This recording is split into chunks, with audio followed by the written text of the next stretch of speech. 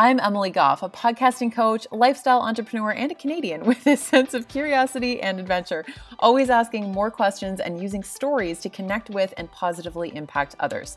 Here on the Room to Grow podcast, we're going deep into big topics like relationships, mental health, business, confidence, lifestyle, personal development, and entrepreneurship, and being open, honest, and real about how to learn from tough lessons along the way when life throws you into the unexpected. I bring you thoughts and guests with stories that will change the way you look at the world and yourself so that we can learn from each other and grow with lots of self-love and compassion every step of the way. There's always more room to grow. Are you ready? Let's do this. Hey there, welcome back to the Room to Grow podcast. And this is a special bonus episode of a podcast interview that I was interviewed on my friend Kieran's podcast, The Pocket Coach. So I've never done this before. I've actually been interviewed for a huge number of podcasts, but I have never reshared any of them on my own podcast here on Room to Grow. But I teach people, I teach my students how to become better interviewers. And Kieran absolutely blew me away with his abilities as an interviewer and to pull so much information out of me. So Kieran wanted to learn more about my personal story, some of the lessons that I pulled from that, and more about the infidelity that I have spoken about quite openly. And I ended up sharing far more on this episode with him than I have anywhere else. Even with all the other interviews I've done and everything else. And Kieran just has this incredible ability to not only listen, but to ask really fantastic questions. And I am such a sucker for a really good question. So I wanted to be able to share this with you guys. And I was just so honored that Kieran invited me on as well today on the Room to Grow podcast, episode 203.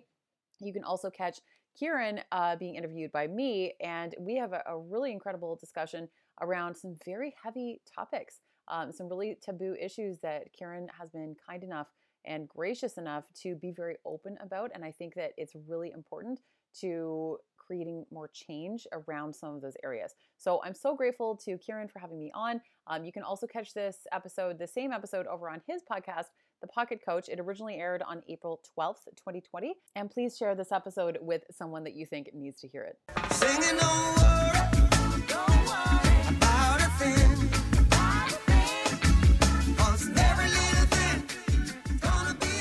And what's going on, guys? Kieran Headley here from the Pocket Coach podcast. So I'm actually here with a brand new friend, Emily Gao. She came to my birthday party dinner last night, so you know she's special. Okay. I did feel very special. Oh, good. There you go. And literally the moment I met her, she has such an energy about her that just I literally said to my friend after I met her, she has done some work. Like, that's literally what I said to Sarah on the bike ride home after dinner. And it was just so clear that you'd done that work, and it's so impressive to see how genuinely the bout of a laugh that you have that comes through. It's brilliant. It's just like it reverberates everywhere. So and it just erupts in, but it's so genuine. It's not coming from this like, oh, look at me, like, you know what I mean? I need the attention. It's genuine. Yeah. And that goes to show, and that's why I said that you've done so much work. So she is a podcast coach. I've actually never met a podcast coach. That's pretty cool.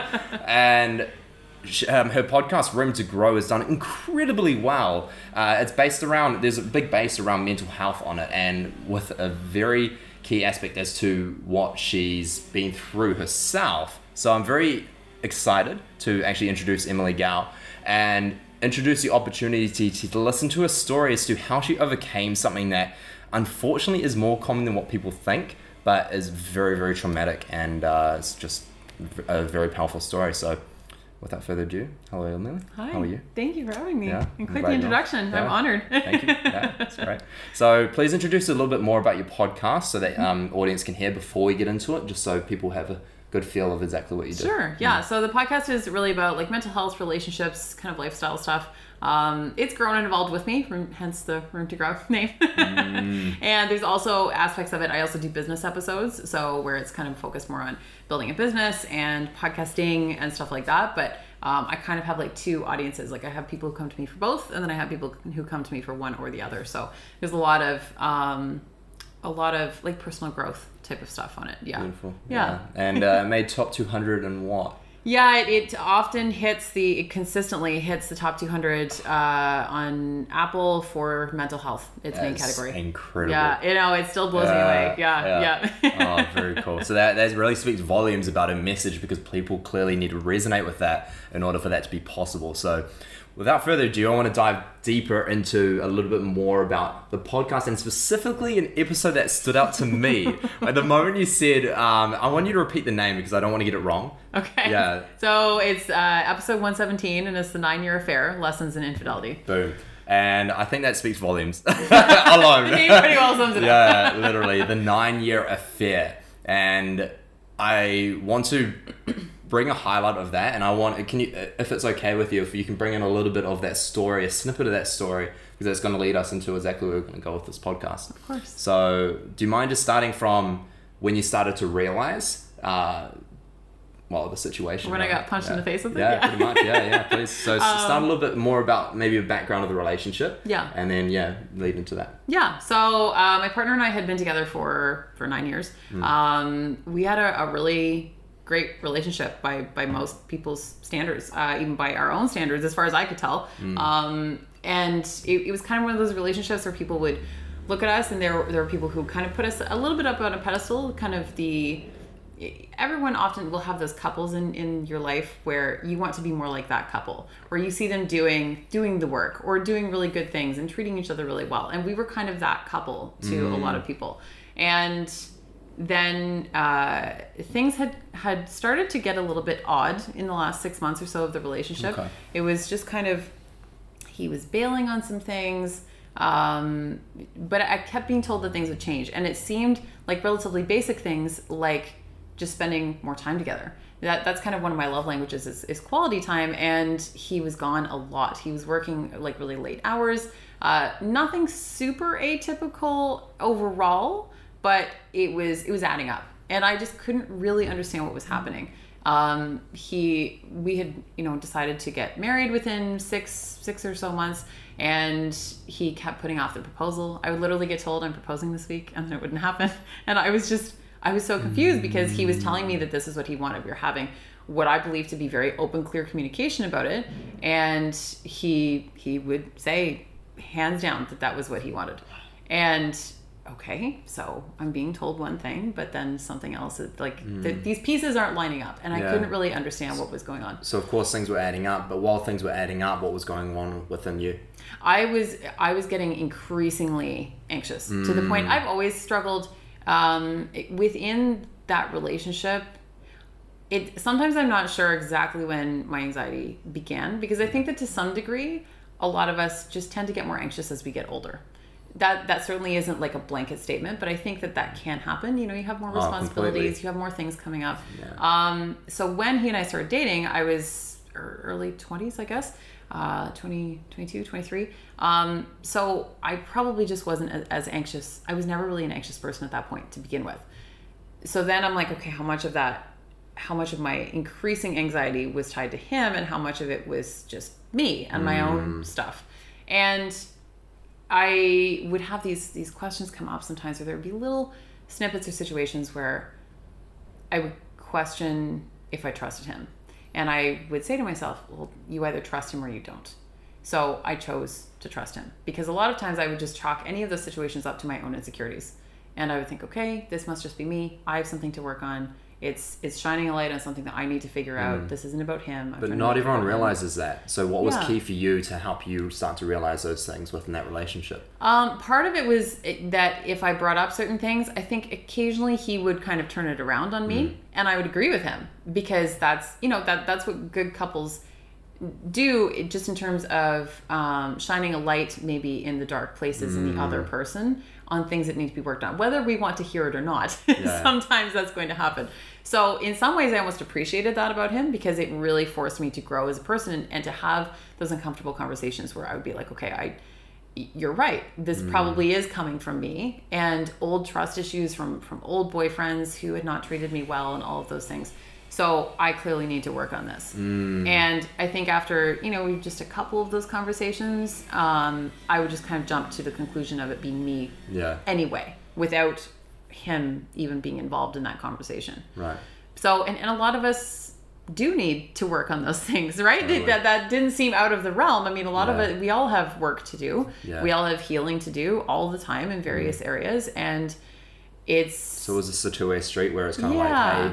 like, hey, I think that you should work on this? Yeah, Cool. yeah, to So some degree. Then how like did you go communication about was there. that communication? Because of course it can be quite fearsome for someone to initiate that Yes. sort of statement of like, hey, like I don't want to trigger you, but Yeah. yeah, Well, and I would always back off a little bit because when I would, one of the issues that we would have would be he had an ex-girlfriend who would keep popping up every year, maybe every 2 years, like once in a while. Yeah. And I couldn't understand why.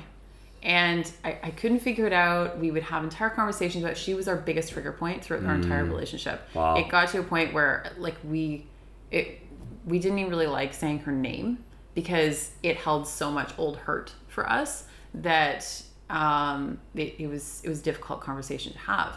And he would turn it around on me sometimes and he would say, do you trust me?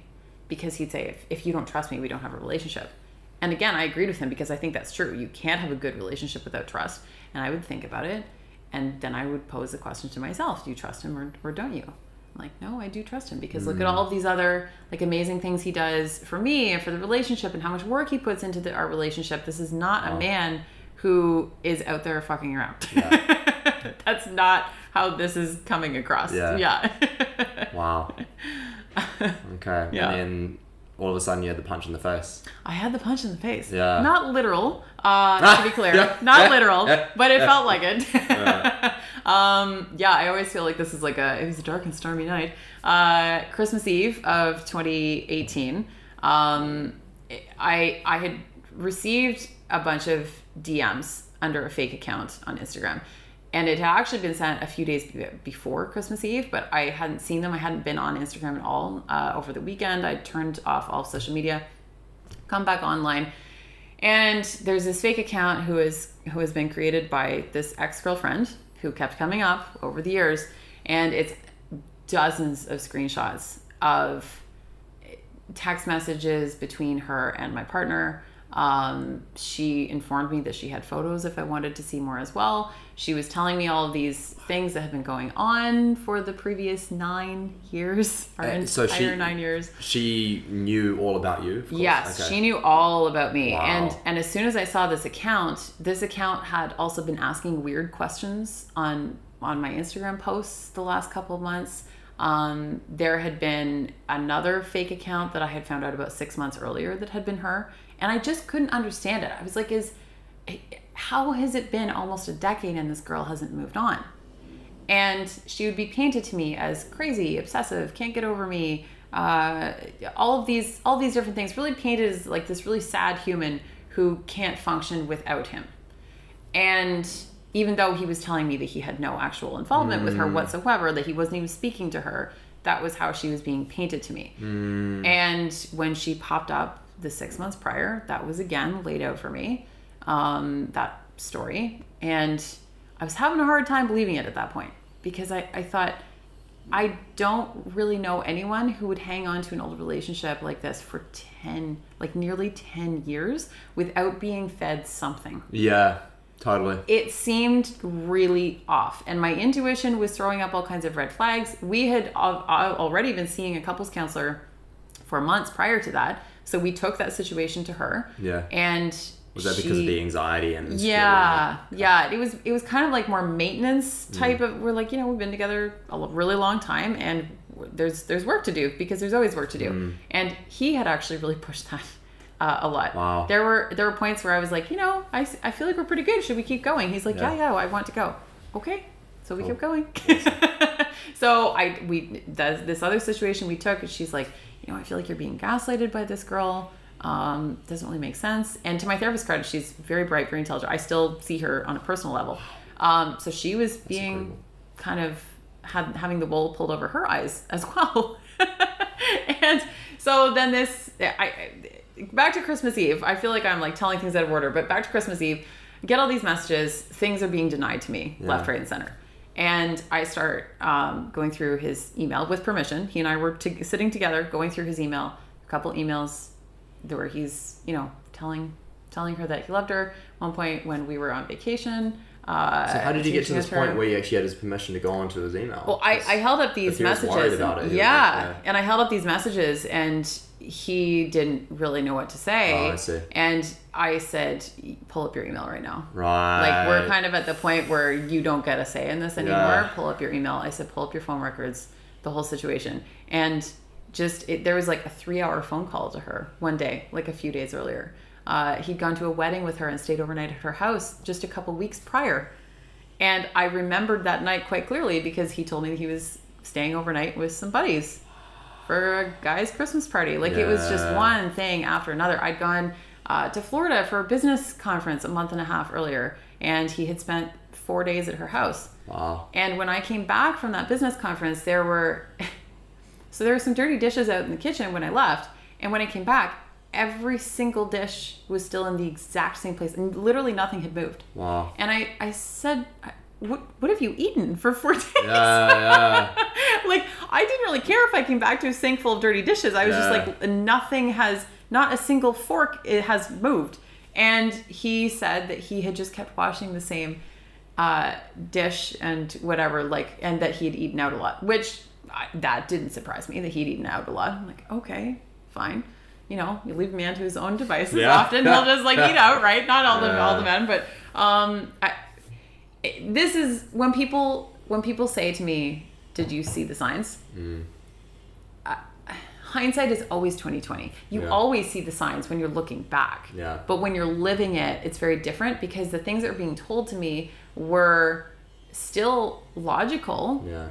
Even though I was getting these huge hits of something is off. Yeah. And I would actually say to him sometimes flat out, I said, I feel like I'm not getting the full story. And he would say, I don't know what to tell you. Like, I don't know what else to tell you. This is what happened. Right. But Okay. straight to your face as well. Yeah, and then I would come back to the question, you either trust him or you don't. And I go, okay, I am going to trust him. And I don't regret that because I will always prefer to be someone who trusts than someone who doesn't trust at all. Yeah. Because that's an incredibly sad way to live. Yeah, and it's beautiful And- you've still been able to take that away after this experience. Yeah, because I think that there are a lot of people out there who will go through something like this and they'll never want to trust anybody. And I understand that instinct. I absolutely understand that instinct. But how do you want to live your life is what it has to come down to. So the rest of the punch in the face came like a few hours later when she came banging down our door at 8:00 on Christmas Eve and continued to verbally lay out all kinds of things that I had never heard before. But at this point, Was he there with you? Yeah. Oh, so it was okay. literally 3 of us standing with Wow. all within about 2 feet of each other because she was like, it was, it was a nightmare. She was standing like yelling in the driveway at us. Then I said, fine, just come in. My partner at the time was like, really, we're doing this? I'm like, what the fuck else do you want to do? Like, I'm not going to continue to ever yell in the street. So yeah, invited her in for, I almost had blackout about how long it was. I don't think it was more than 15 minutes. In fact, I'm almost certain of it, but it could have also been only 5. I don't really remember, but I just was agreeing with everything she was saying when she would say, did you know this? Or did you know this? And I just kept saying yes, because I didn't know what else to say. And I also didn't want to give up my power of you know more than me. So I continued to agree, got her out of the house. We closed the door and he looked at me and he said, I think I just gave you your first book. That's true. You did. Yeah. I was shockingly calm throughout this. I have always been someone who's been a bit of a hothead and kind of fiery temper. Shockingly calm. And I remember thinking to myself, am I maturing? Is that what's happening here? Yeah. Mature M just evolved. That's right. Just evolved like in an instant. Yeah. Okay. Yeah. So what do you think allowed you in that moment to be calm and clear?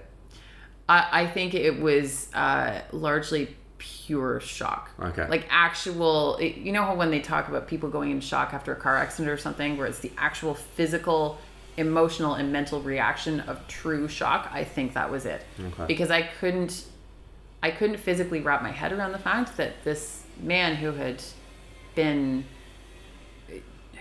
in a lot of ways, I had held up as kind of the ultimate partner, and a lot of other people had kind of held him up as the ultimate partner, was capable of doing this. Yeah. Like, this was a completely different life to some degree. And they hadn't been together the entire time. They'd been on and off. And don't make any mistake, she had been lied to just as much or more than I had been. But I mean, for anyone who wants to listen to more details, I go into more in like that one episode of my podcast, so I'm sure you can link it up. But he had been trying to tell her for the previous 6 months that we were broken up, that Right. I was blocking the sale of our house, that I wasn't letting our real estate agent in. Wow. Meanwhile, I was just sitting there living my life, Yeah. like not knowing that anything was happening. Totally. She had been following, She's been like- fully blindsided. yeah, like she'd been following me online under various fake accounts, stalking me, listening to every podcast. This was all displayed like in the text messages between them. She'd been driving by our home, and he would see her sometimes through the window. They would have a text conversation while he and I were making dinner together. It was just, Yeah. blindsided would be putting it mildly. Yeah, for sure. Yeah. Yeah, it's almost like there was two walls either side of your vision. Yes. Yeah, so you won't be able to see right, not left, just straight ahead where he was wanting you to look. Yes. Yeah. And then there were other details that came out later, like finding out about the secret house 170 meters from our driveway. Like, it's still mind-blowing to me. I've had so many moments right from the very beginning of thinking, when did my life become a movie? Like, this is not what I signed up for. Yeah. I'm a very straight to the point, direct, non-dramatic person. And I would lie in bed some nights going, how did my life turn into this? I don't understand how this has happened. Did you start creating conclusions as to maybe what created the situation that unfolded?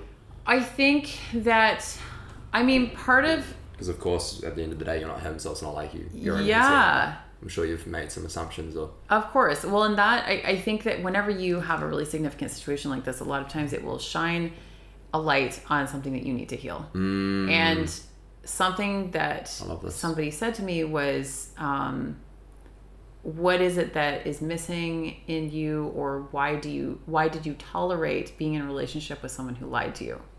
And I still don't have the answer to that question, because that's something I'm still working on, because I didn't know I was being lied to, but at the same time, my gut instinct was screaming at me, because within days of ending this relationship, my anxiety lifted completely. I was heartbroken. I could barely even move, and I didn't even eat anything for 2 weeks, but my anxiety lifted.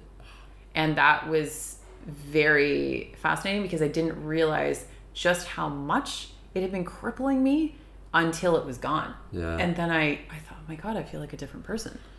So that was really, really fascinating. My period's even regulated for the first time in years. This is a within lot a about month. the stress that you're under. Yes. Yeah. Because Yeah. This is I work with a lot of women, and this is actually something that's very a very big issue is actually irregular periods when it comes to stress. Yeah. Yeah, and I had no idea the stress that I was under until I told it to pack up and leave, and literally, and when he left, the anxiety left with him.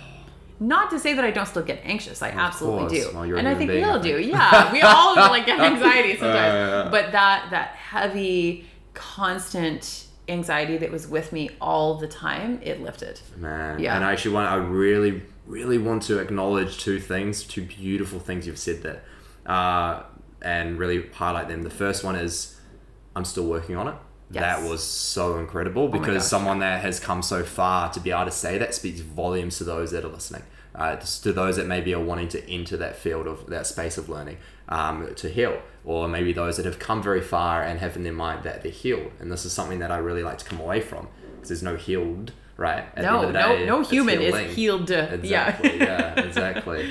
Especially because, I'm sorry, I'm just interrupting you for a quick sec. Go for it. I think that some people look at the fact that, like, you and I are recording this only a year later, and I came out with a lot of this only 8 months after it happened. And I think a lot of people look at me, and people have actually said to me, how have you done this so fast? Like, how have you come through this so fast?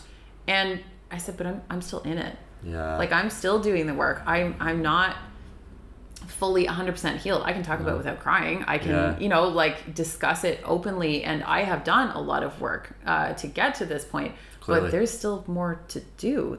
Because there's always going to be more to do. You're never going to hit the point of just being done with the work. Yeah. There's always going to be more things coming up. You'll get into another relationship that shines a light on something else that needs to be addressed. Totally. Or there's This always is going to be so more. vital, because at the end of the day, especially as a human being, if I had a ceiling, I'm going to figure out a way to break through the ceiling. Of course. Otherwise, I'm going to feel very insignificant. Yeah. I'm going to feel like I'm not growing the same pace as someone else. And therefore, I'm going to create this sense of unworthiness within myself. And I've done this so many times, but it's something that I allowed my ego to enter, and therefore inhibiting my growth. For example, when it came to in certain relationships, or when it came to in certain sports situations, or when it came to just anything really, where I thought that if I allowed my ego to take place to make myself feel better about a situation, then it actually inhibited my ability to grow, because I wasn't looking at the issue authentically. Yeah, I mean, so you said, that's why I said you said it perfectly, because the fact that you've been able to come so far yet still be able to acknowledge that, no, I'm still working on anxiety, I'm still healing from the situation, even though I've actually been able to host a podcast that entered the top 200 of mental health many times, and being able to say that in an authentic way. Many people, especially people like coaches in their own right, can feel a sense of worry about being authentic about those sort of things, because there might be the worry of, will these people want to work with me if I'm authentic about, man, I still struggle. Yeah. Because at the end of the day, if I end up being Mr. Perfect or Miss Perfect, right, then people will want to work with me. But I've definitely found that to be not the case. I talk about that a lot sometimes too, because I think that a lot of times people, especially in the online space and stuff, you don't want to be seen as less than. And a lot of people will make the mistake, this could be argued even from like an actual business standpoint, of putting themselves on the pedestal. Totally. And then you're no longer relatable. No. Because people can't connect to you up on the pedestal. They need to see that you're human. Totally. And they need to understand that you struggle too, that you have your own issues that you're dealing with, that you are still figuring things out. And when you're talking down at people, they're not going to be able to connect with you. Totally. Yeah. That's huge. Yeah, I even actually met a girl yesterday who I met after my talk. She came to me and wanted to speak about a bit of my anxiety and loneliness. And when I met with her, it was just this literally about 45 minutes of her just crying and coming to realizations of like, so I'm allowed to feel sad. So I'm allowed to feel like, because it's almost like she'd created this idea in her head, because her friends had been like, you look so happy now, like you're enjoying life, you're in Bali, or sort of thing. And it's almost like she created this idea that she wasn't allowed to feel sad, because so she was, so definitely inhibited her ability to actually work on the things that she actually came here intending to work on. So it was all of a sudden this like understanding of like, oh, I'm actually allowed to be low, I'm actually allowed to be sad, I'm actually allowed to experience this loneliness. I talk about that a lot too, because like people, even when I went back to Canada at Christmas, even people close to me were, I was shocked by this, were saying, oh, you look so happy every single day on Instagram stories. And I'm like, okay, I just because I don't post myself on Instagram stories crying doesn't mean that like, because there have to be boundaries too. And I also, this is always kind of a dance, is showing up in a really genuine way while also not wanting to bring negative energy and bring other people down, because I can be having a really shit day, but I don't want to project that onto somebody else. Totally. And I think that that's something that all of us struggle with on a basically daily basis, whether you have, an online presence or whatever.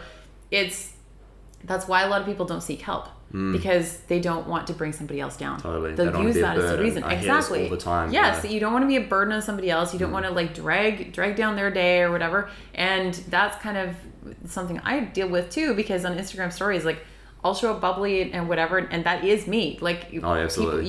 People will meet me and they're like, you are confirm exactly how you show up. But I can also have days where I don't really even feel like getting out of bed, and I'm having such a hard time. But I'm not going to Instagram story from bed like, hey guys, I'm crying today. It's not going to happen. Yeah. Fair enough. I can show up and say, I'm having kind of a tough time right now, and I have. But I'm not going to.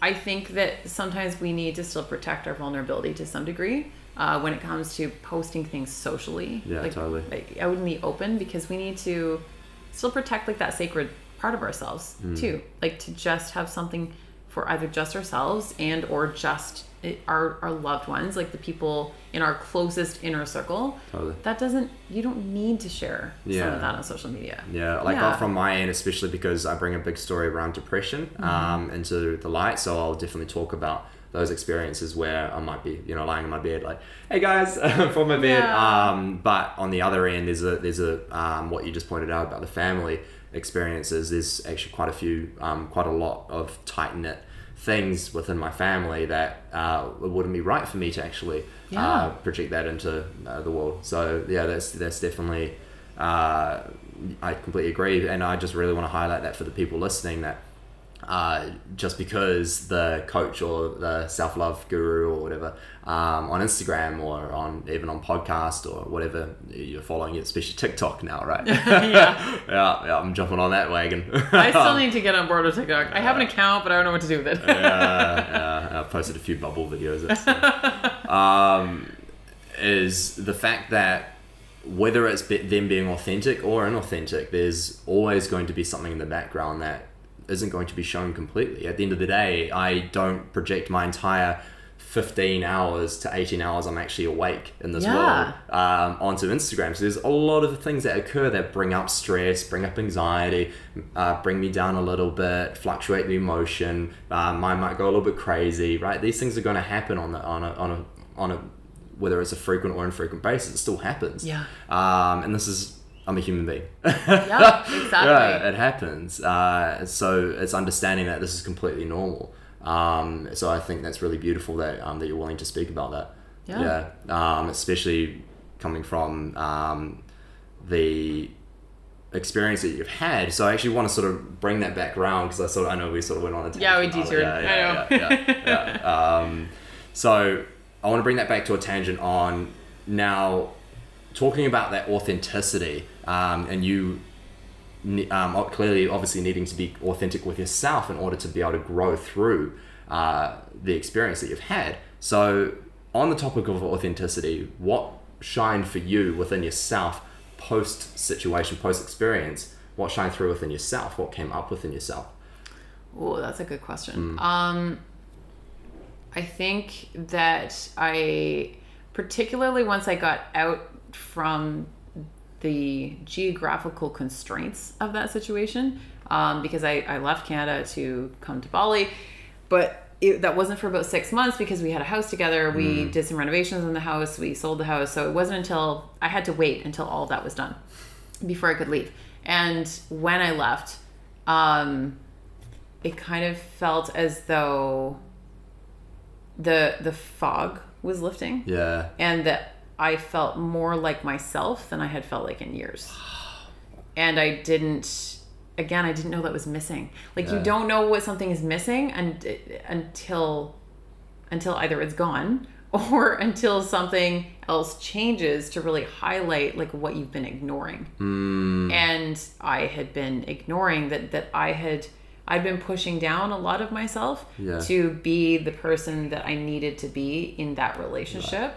And that had involved cutting out parts of me to make the relationship survive. And did you almost feel like you normalized that for yourself? Oh, absolutely. Yeah. I completely normalized it, that was, and I think all of us do that it's, you create your own normal. Oh man, loneliness used to be normal for me. Exactly. Yeah. Exactly. And we all will then have those moments of thinking that that's normal, and it's not until something comes in and shakes it up, or we step out and step out of our comfort zone into something new, it's like, wow, there's this whole other part of me, this whole other side of me that I didn't even know was there. It was there all along. We just didn't allow it to come through and to shine. Yeah. Okay, now what shifted during this experience? What do you think shifted during this experience, and what allowed for those shifts after the experience? So you mean like more immediately afterwards, or kind of as I was stepping into? More immediately afterwards, because I wanted to sort of talk to the people that might be going through a situation, might be experiencing some sort of trauma in some sort of way. What did you do that might highlight for others to sort of look at as maybe inspiration, maybe to bring some ideas in terms of maybe what you started to work on within yourself, what you did practically that allowed you to start shifting some of those things? One thing that I thought of right away was this is not the end of the book. Wow. This is like chapter 10 of 68. Mm. Like there's so much more to go. Really recognizing that this feeling wasn't going to last forever. Yeah. That I wasn't going to feel that way forever. And it's not always as easy as booking a plane ticket to Bali so you know you have something to look forward to in 6 months, right? Totally. Like I tell people, you know, book something like tomorrow or next day or next week that you can look forward to with a friend or something like that. Beautiful. So that you've got something to kind of anchor you and give you a little bit of that light at the end of the tunnel. Cool. Because when everything feels so dark and heavy, it's very difficult to step out from under that weight. And you have to have something on the calendar to look forward to. I like that. Yeah, and it doesn't have to mean like, you know, spending a ton of money or booking a trip around the world. Like that simply isn't realistic for everyone. So you have to work within your means and figure out what is going to be possible for you and start to find some things that are going to excite you and light you up a little bit. Cool. Even if it's just a spark at first. Yeah. Awesome. So that gave you some sense of momentum, almost like a platform to stand on so you could start walking forward. Exactly. But now as you start to walk forward, now that you've got your platform, what practical actions did you take from there that allowed you to start progressing? I think that it was largely about realizing how much the anxiety had lifted was very eye-opening for me, because that sort of led me down the path of figuring out, okay, what else have I been holding back? Yeah. And how can I start to move into a more true version of me? And that wasn't, it seems very abstract. And when we hear about this, I'm doing a podcast episode coming up about how like what the hell is doing the work? Yeah. Like what does that even mean? Totally. Because Do the work. it's work. such an abstract concept. We're like, okay, where do we begin? And I don't think that there's one answer to this because it looks different for everyone. Totally. But I think that a big part of it is stepping a little bit outside of your comfort zone. And Cool. someone said something to me recently that they were shocked that I was so completely cool with picking up and moving to the other side of the world completely by myself. I didn't know anybody and I was fine with it. And they're like, you know, when I got out of a long-term relationship, I felt weird even going to a restaurant by myself. Totally. And so if that's something that somebody is dealing with, if we're talking about getting out of a relationship or something like that, I think learning to be more comfortable in your own company is going to be a really big part of healing, because then you're going to recognize that you're okay by yourself, that you are a whole person without another human being. You're not a half of a whole. You are a whole. I love that. And it's almost setting that as what I would even think is the number one intention. Yeah. Because I remember coming out of my last sort of longer relationship, and this was maybe about 18 months ago, and maybe actually less than that. But experiencing a lot of loneliness. Not in the first month. In the first month, it was like, oh man, or that, like, because I experienced a lot of jealousy and a lot of anxiety. But that was a reflection on what I was insecure with. So she was a perfect mirror for me. She's just what I needed, honestly. But what it brought up for me was a lot of stuff that, literally, like you said, it shined light on a lot of stuff that I needed to work on. But about a month later is when it started to weigh down on me of like, oh, like, it would be nice if I had someone else, you know, it'd be nice if, I had someone to go to a restaurant or give me a massage or whatever, you know what I mean? Or that I can cook her a dinner or something like that. So that's I started craving that a lot, but that was definitely out of a place of lack. It was out of a place of, I need someone, not I would like someone. It was out of a place of, I will be happy if, this would actually make me feel loved if, right? Rather than being like, no, I can feel loved just within myself as I am, in my own company, and I can give myself that. And that's definitely something that that shined light on for me, that I allowed to learn during that post that experience. So for you, bringing about these lessons, what would be maybe a highlight in terms of the lesson that shined for you coming out of this, that you would like to share with people either going through a relationship that might be a struggle now, okay, and then maybe what red flags are coming up, okay, boop, boop, boop, Yes. right? Or someone that's just gone through an experience like that? One thing is to trust yourself. Mm. You really need to trust yourself. And again, I'm still working on that. Like, because Oh, that's me a too. long time to be Oh my like, God. yeah, to not have trusted when you can see now that your body and your mind were trying to tell you something and you kept ignoring it. Right. And the only way to fix that is to start by keeping really small promises to yourself first. Yes, talk to me about this. Really small. So things like, you know, because I was struggling to keep a business going in the aftermath of all of this while dealing with the fallout and whatever. So I would get really annoyed with myself because I would say, okay, I'm going to do this, and this task today, and then I wouldn't do them. And that was just contributing to my lack of self-trust in myself. So I had to start setting myself even a super small task that felt like nothing and commit to actually getting it done Love it. that day. Can you give me some examples? Yeah, it could even just be something as simple as, you know, you're going to record a podcast episode today. Yeah. Oh, great. Okay, so you have to actually record the podcast episode today. And you're going to, because I wasn't doing a very good job taking care of myself for the first, at least, especially the first couple of weeks, it was, you know, you're going to eat 3 meals today. Or like 2 meals today. You know, it's like, it sounds so basic. Or you're Yeah. going to go for a walk. You're going to get Yeah. some fresh air. But when you're in like the depths of depression, that shit is hard. Oh, yeah. Like, it's hard enough to even get out of bed, much less even thinking about making totally. a meal or going outdoors. For me, it would be do not order Domino's today. God, today. Yeah. So it's things like that. Keeping those promises to yourself, no matter how small they seem, are going to lead into bigger promises. And that's going to start to rebuild some of that self-trust a little bit. I love that. And so when you started to notice these shifts, of course, like you said, you started expanding those promises. Was there anything that sort of aligned along this path to self-trust? Was there anything that stood out? Maybe another practical tool that you could offer around that when it comes to building up self-trust or even self-compassion in some sort of way? I'm trying to think of like some specific things. In terms of self-compassion, I think it's really important to remember that you can vary wildly on how you feel from day to day, and that's completely normal.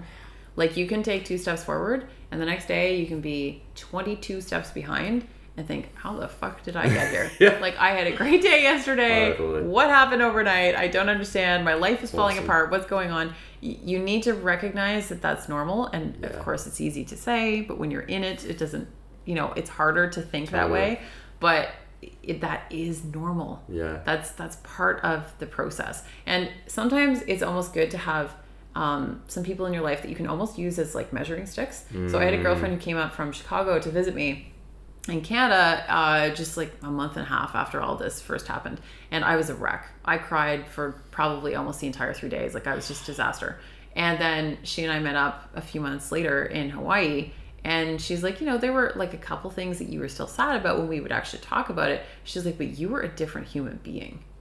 And yet there would still be days at that point where I was like, I still kind of feel like shit sometimes, you know, I don't know how. She's like, no, you are a different human than you were a few months ago. So sometimes you need people like that in your life who can kind of take a more bird's eye approach Yeah, totally. and see the things that you don't see in yourself, Yeah. because we're so hard on ourselves. yeah, massively. We're so hard on ourselves. We're our own worst critics, and we make it really difficult to give ourselves credit for any type of progression. Oh, massively. Yeah. And that's almost that creates meaning around progression, doesn't it? Is the Yeah. acknowledgement of it. Yeah, exactly. Acknowledging the fact that you have come a long way. You have done the work, even though a lot of us don't even know what the hell that means, like doing the work. That's when you can see, I have done the work. Totally. And, do you have yeah. like sort of a habit of reflection that you integrate in some sort of way? Is there maybe, To some or is there maybe a degree. way that you go about it in terms of I think when you for reflect? me, when I first, this was really early on, this is maybe like 2 or 3 weeks in, I wrote a list of all of the types, and I'm sure there are a lot more, but I wrote a long list of all of the potential triggers in my next relationship. Not because I want to be in a relationship or anything like that, just I was thinking ahead going, what are all of the things that my intuition ignored? Well, that my intuition was screaming at me about, I ignored. that I'm going to be triggered by next time because of what has happened. Right. And I wrote that entire list out because I just wanted to see it in front of me in black and white Nice. to really take a close look at it. And then later, a couple months later, a few months later, I went back and looked at that list and I thought, but a lot of those things are normal. Like they're normal things and that was why I believed him. So I don't want those things to become triggers, and it's the meaning that we attach to something that makes it what it is, that gives it its power. Totally. So if I write down a list of triggers and I just decide that those are triggers, of course I'm going to be triggered. Yeah. Like, there's no getting around it, right? Totally. But if you can look at it from a little bit more logical perspective later on, once you can have a little bit more distance Yeah. from it, it becomes much easier to look at that and go, okay, but those are actually normal behaviors. Those are normal things. Yeah, I might be triggered with that, but whenever I go through that, I'll work through that in real time and with my future partner or whomever to figure that out. Totally. Yeah. And that internalization of that, and that sense of ownership that you created is almost a great form of self-compassion on its own, isn't it? Yeah, exactly. Like figuring out, okay, like acknowledging that I will be triggered is, I think, just the most important part. Oh, yeah. That's huge. Because we're all going to be triggered by certain things depending on our human experience. Like it's Massively, not, yeah. And it's not that internalization of self-sabotage. Exactly. Rather, it's the internalization of self-compassion around it, isn't it? Yes. Massively. Yeah. And in my eyes anyway, and I know based off exactly what you said that you'd relate with this, is that the greatest form of self-compassion is almost the acknowledgement and acceptance of when I do go down a rabbit hole of, hey, it's okay. Not rather than, oh damn, I'm falling down the rabbit hole. Yeah. Damn you, kick my head in the ground. And I had myself to in the really face. remind myself of that sometimes Yeah. because there would be times like, especially as I would find out more and more details of what had gone on, where I remember calling my mom and I'd be like, is this ever going to end? Like, I feel like I can never escape this. I feel like I can't escape him because I was not only living in our home by myself at that point, but our home surrounded by our things. And then when I found out that he not only had the secret house down the street, but was secretly living there again now, I'm like, Wow. I can't even walk down the street and escape him. Yeah. And right before I left for Bali, my best friend and I went for a walk, and because there was literally no other place to walk, I walked by that house, and I said to her, I'm like, in 10 or 20 years, we're going to look back on this and be like, remember that super fucked up time where that dude that cheated on you for 9 years was living 170 meters away in the secret I love that you know house? exactly 170 meters as well. Yeah. Yeah, because I Google mapped it Oh, the time I found out about it, and it just added to the shock. By the way, just a quick aside, if anyone's ever lying to you, you can often tell because I actually came out with an entire podcast episode about lying, yes. but when I confronted him about the house, I sat on it for a while, shockingly. There were some financial things I didn't want to rock the boat too much, but when I did end up coming out about it and confronted him, I said, you've had this house 107 meters away. Can you explain to me why this is a secret? And his response was 200 meters. I thought that's the relevant detail. And also, you're mistaken, but you're trying to buy time so that you can come up with more lies. So a lot of times you can start to figure out sometimes when Yeah. people are like lying to you, but those are the things Super that I would have interesting. shoved aside before Yeah. because my intuition would have been like, no, trust him. Yeah. Like he's done all these other things, and yeah. So really getting to know yourself on a deep level. Totally. Sometimes it takes a pretty significant punch in the face too. totally. But was that Yeah. your intuition saying trust him, or was that your intellect at that point in time, like trying to figure Oh, out? that's an Yeah, excellent yeah. question. I think that throughout the relationship, it was probably more intellect Yeah. than intuition, because my intuition was Convincing right. yourself wasn't yeah, you, yeah. but my intellect was like, what I no, thought. it's not possible. On a pros and cons list, like he's doing all of these pros, and then there's this one little con. There's no way that that's the thing. Totally. So before you explain that, yeah. can you maybe talk about what you know of as intellect and intuition, so that people understand? Oh, you asked the most interesting questions. Yeah. Sorry, this stuff I think intrigues me. no, I love it. I think that intellect is what we think should be true in the Cool. world, Love that definition. Yeah. and that intuition is what is actually Yeah. our truth. I like that. so much. Yeah. Thank you. I think that I think that that's a really important distinction because we fall into the shoulds.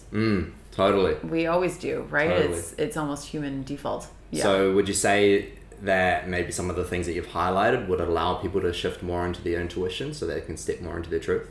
I hope so. I think that, and I'm sure that you talk about this a lot about, like things like a therapist asked me once, where do you feel your anxiety? And no one had ever asked me that before. And I had to think about it for a minute, and I realized it was my stomach, that my stomach was clenched. And now I can sort of tell that because the anxiety lifted and my stomach was no longer clenched all the time, now I can notice more hits, like intuition hits of if I meet someone that I don't get good vibes from, I can kind of feel it in my stomach. Yes. But when I was like shoving that all down and the anxiety was just sitting there, I couldn't feel that because I'd put up all these blocks that I couldn't actually even reach that point. But also the anxiety was so normal, it was already there. Exactly. It's like when people are inflamed because of gluten or lactose, because they overconsume it. When they have gluten, they're already inflamed, so they don't feel the change. Whereas when someone goes on an elimination diet for a week or something and allows their gut to heal a little bit and they eat gluten again, it's like, oh! Yeah, and they feel diarrhea, awful. cramps. Yeah, exactly. So it kind of bring it back to we normalize whatever we know, and we have to get very clear on what are we actually making normal here. But you don't know it a lot of times until you're past it, until you can look back and go, oh, I felt that way, and now I feel this way, and here's the difference. What are the differences between that, and how do we bridge that gap? Totally. How did I get there? So I'll sort of start wrapping up this podcast, but I do want to shine a little bit more light on the authenticity and the vulnerability around creating that scope or that lens of looking at something that I might have normalized within myself. How would I go about constructing that for myself? If I've normalized something within me, but because I've normalized it, it feels so normal for me, what do you think would be a great way to allow myself to bring that stuff up? Something that I've normalized that is actually traumatic and holding me back. I think that asking yourself more questions. Good, cool. And something, and the hard part is trying to figure out when to ask yourself more questions and like what questions to ask, because when we've made something normal, we won't even necessarily think to ask those questions. But I think just starting to question your entire, like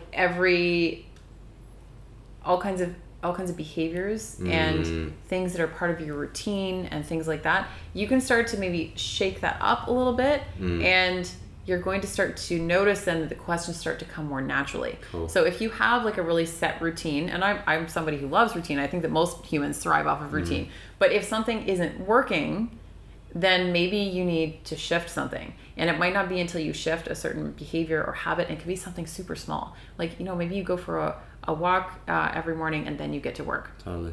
Maybe you need to work first and then go for a walk. Like, it could be something as simple as that can end up starting to trigger some of those questions where you're like, where am I actually being productive? What's working for me? What isn't? How does this make me feel?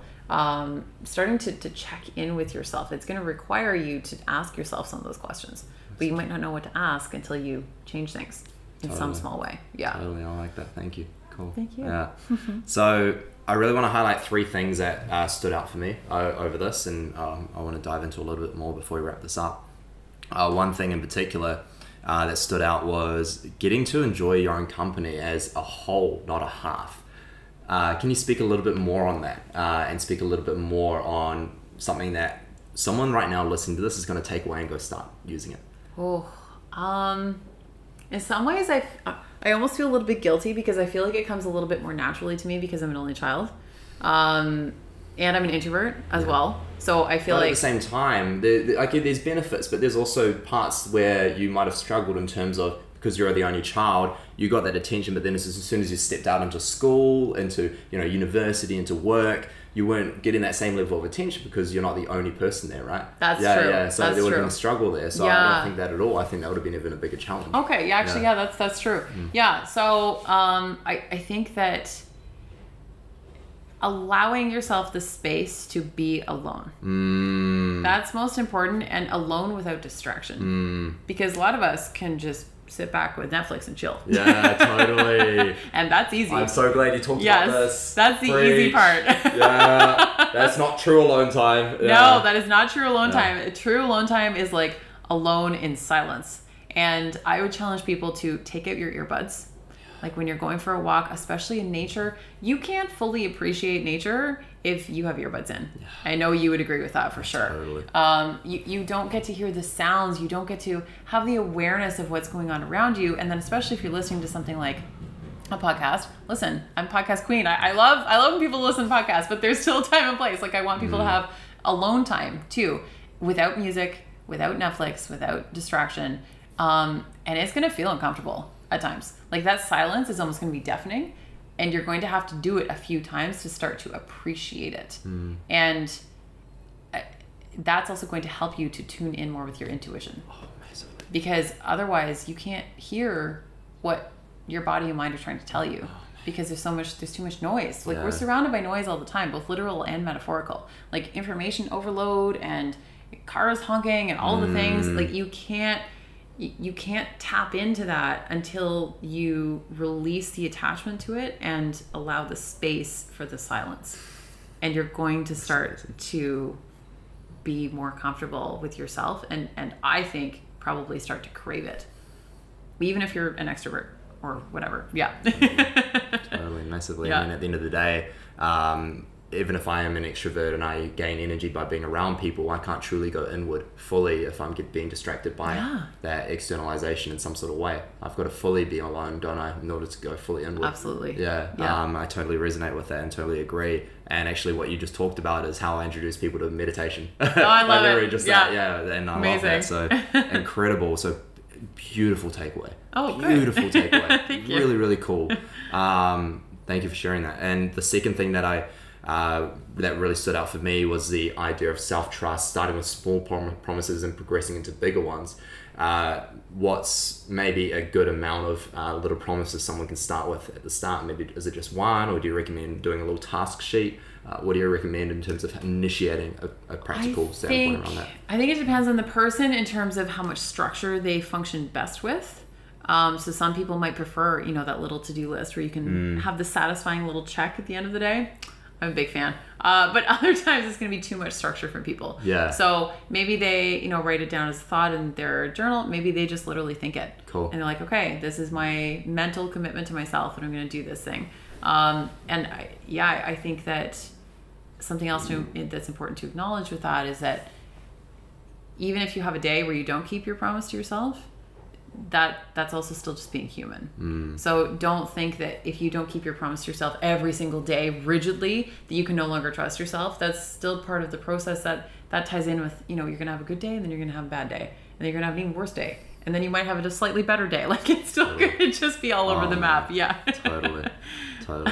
Yeah, so it is very individual, right? And so it's almost like a trial and error of like, Of course. Yeah. Oh, okay, that felt good. Okay, I'm getting my tasks done. Yeah. Yes. Little celebration. Yeah. And like, don't get too sucked down the rabbit hole of like, I'm very type A, so I can start to only thrive on that. Like if I didn't get anything That's done dangerous. today, I'm a failure. Yeah. And like really absorb that. So it is a fine line, and I think it really depends on your personality type, how far you need to take it. Yeah. But that's why I recommend keeping the promises quite simple. Like don't necessarily attach all those promises to yourself on things related to productivity or work or something. You need to do, like make it self-care stuff, or have a meal with a friend, or take the dog for a walk, or snuggle your pet, like snuggle Bubbles. Yeah. Right? Like I'll snuggle it. yeah, it's things like that. I don't want people to take that to mean that it should only be related to, because we can all get too attached to like attaching self-worth to work. Oh yeah. And yeah, it's a fine Especially line. if I'm We trying to need be careful escape something, about right? that. Exactly. Yeah, I'll just keep busy. Very easy to keep busy as opposed to just doing things. Yeah, doing other things. Totally. And then the final thing that really stood out for me is the normalization around the fact that it is okay to experience these things, that it is okay to feel anxious, that it is okay to fluctuate with hormones, that it is okay to have irregular periods, that it is okay to go through this stuff. So what is maybe something that would allow for people to become more okay with it? Is it listening to these podcasts and listening to more conversations around that? Or is it maybe something that you might do with journaling? Or what is it for you that allows people to normalize that and internally?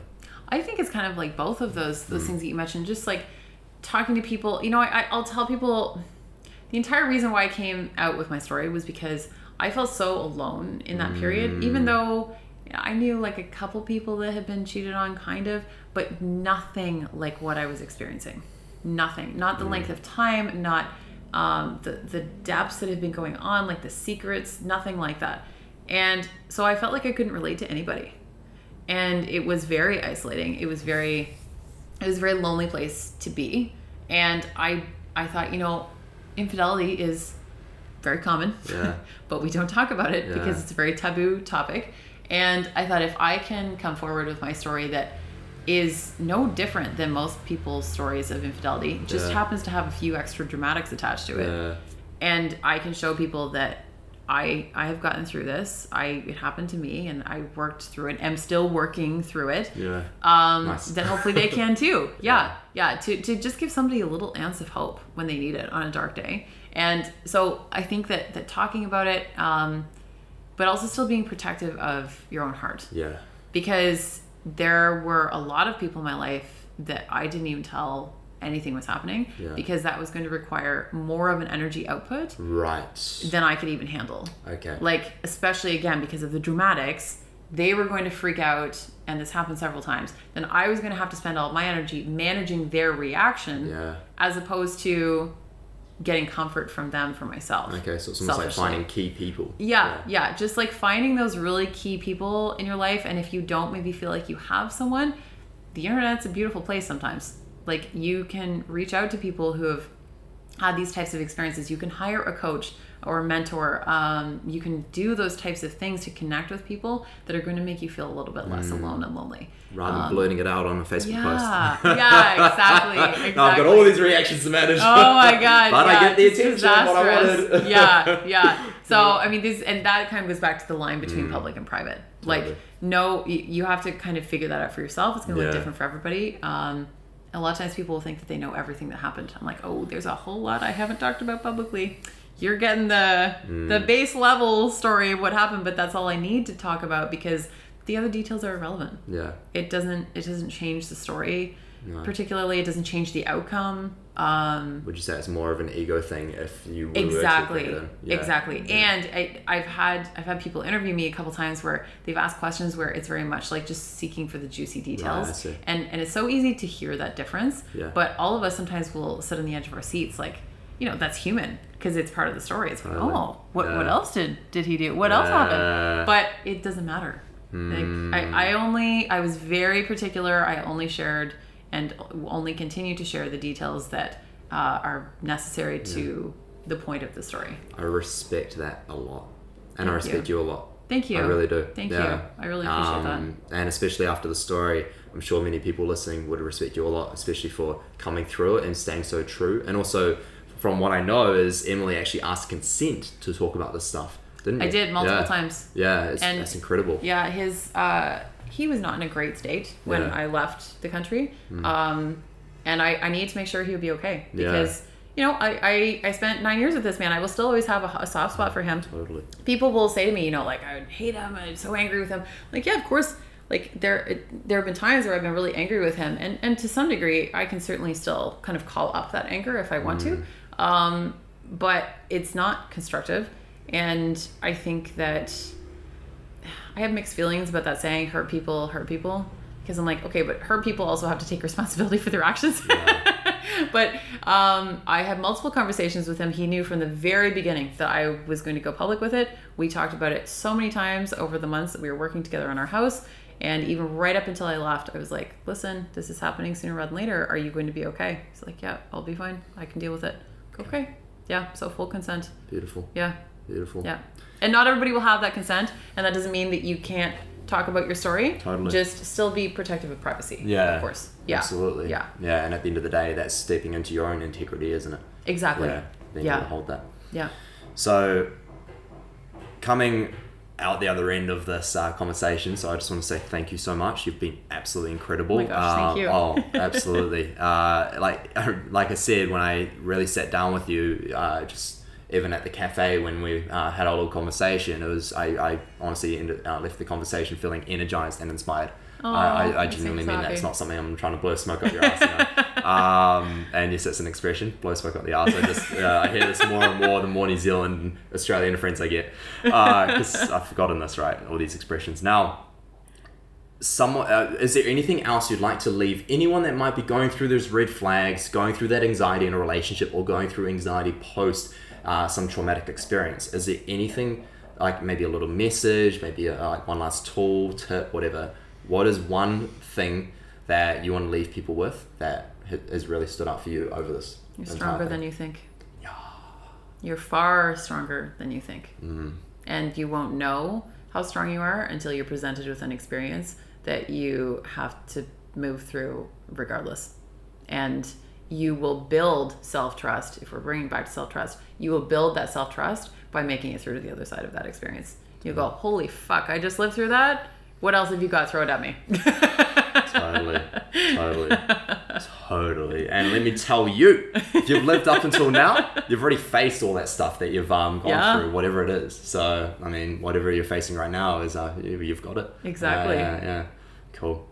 So where can people find you? Over at the Room to Grow podcast. You can find me over at Emily. Please go check it out. And you're coming on my podcast as well, so I'm very excited. Yes. Over at the Room to Grow podcast and Emily Goff Coach on Instagram, and emilygoffcoaching.com. Yeah, beautiful. All the things. All the details in the notes below so you guys can check it out. Now, I want to finish this and wrap this up with a very broad question that is very individual based off the person's experience of life so far. So that's why I love these questions. All right.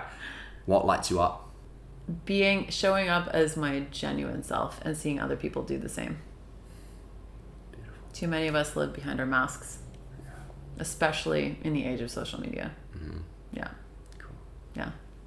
Thank you. You're incredible. Really. Oh my gosh, truly. Thank you. And just so you guys know, she always, like, literally about 90 to 95% of this entire interview, you've had a massive smile on your face. That's great. But as you can hear, the laugh is just, it's true, it's authentic, it's vulnerable, and it clearly shows that she's done the work. So I encourage you guys to head over, learn what you can from this amazing woman, and start to apply things in a practical way. And this is why I'm so intentional about creating practicality around these podcasts rather than just giving you something to think on or something, a new perspective, because at the end of the day, shifting perspective didn't change what I felt inside of myself. It was actually doing the work, and that's what you find. That abstract doing the work. I know. But actually internalizing that, taking things. out the distractions, and actually focusing intentionally on, I'm going to spend time with me. I'm going to work on my self-trust using these tools. I'm going to learn to normalize these aspects of myself that I feel are abnormal. Right, it's those key things. So, yeah, without further ado, I just want to say one more thank you. And please, I really, really encourage you, even if you aren't going through relationship troubles or have been through, which I don't know any human that has. Yeah, exactly. But even if that wasn't the case, even if you're a freaking alien that just landed on this earth, okay, and you've never been in a relationship, then there are so many beautiful aspects that you can learn from this woman in terms of progression, self-help, and personal growth overall. So thank you so much, Kieran. Can I just say, you're like one of the most pure, beautiful souls I think I've ever met. And sometimes I'm like, is he human? Is he real? Like, I didn't know that people like you existed. So I just need to say that before we wrap up. I need your people to understand how special you are and how special they are, how special it is that they're able to listen to you and to tune in to hear you and to get to know you a little bit better. Yeah. Thank you. Thank you. I'm seriously blown away by that. That's incredible. Oh man, what a way to finish this podcast. I'm pumped. I'm ready to go. It's not the coffee either, because like I don't know if you realize. You didn't even really drink it. Yeah, you're good.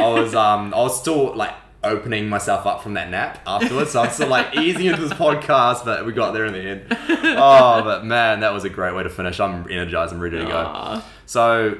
That's the end. Okay, please go subscribe to this podcast and also to Room to Grow, of course. Of course, we're going to have more incredible guests coming on. I do have a Instagram, Coach Kezza, Kezza. Okay, link below, and you can tune into any awesome Instagram TV videos. And finally, there's also the Pocket Coach Bites that's been released, which is little small snippets of 5 to 10 minute podcast. So you can go check that out if you're just going on a little 5-minute run. I hope it's longer than that. Okay. Or whatever you might be doing. All right. Much love, guys. And remember, stay blessed. And I heal me. Singing don't worry about a thing. 'Cause every little thing gonna be alright. I hope you enjoyed this interview as much as I did. And honestly, this has absolutely been my favorite interview that I have ever been interviewed for ever. And I got a ton out of it and learned a huge amount from Kieran. And I hope that you were able to pull some lessons from it as well, because that's why I come forward with my story. That's always my intention whenever I'm sharing. So thank you so much for listening, and we'll be back soon.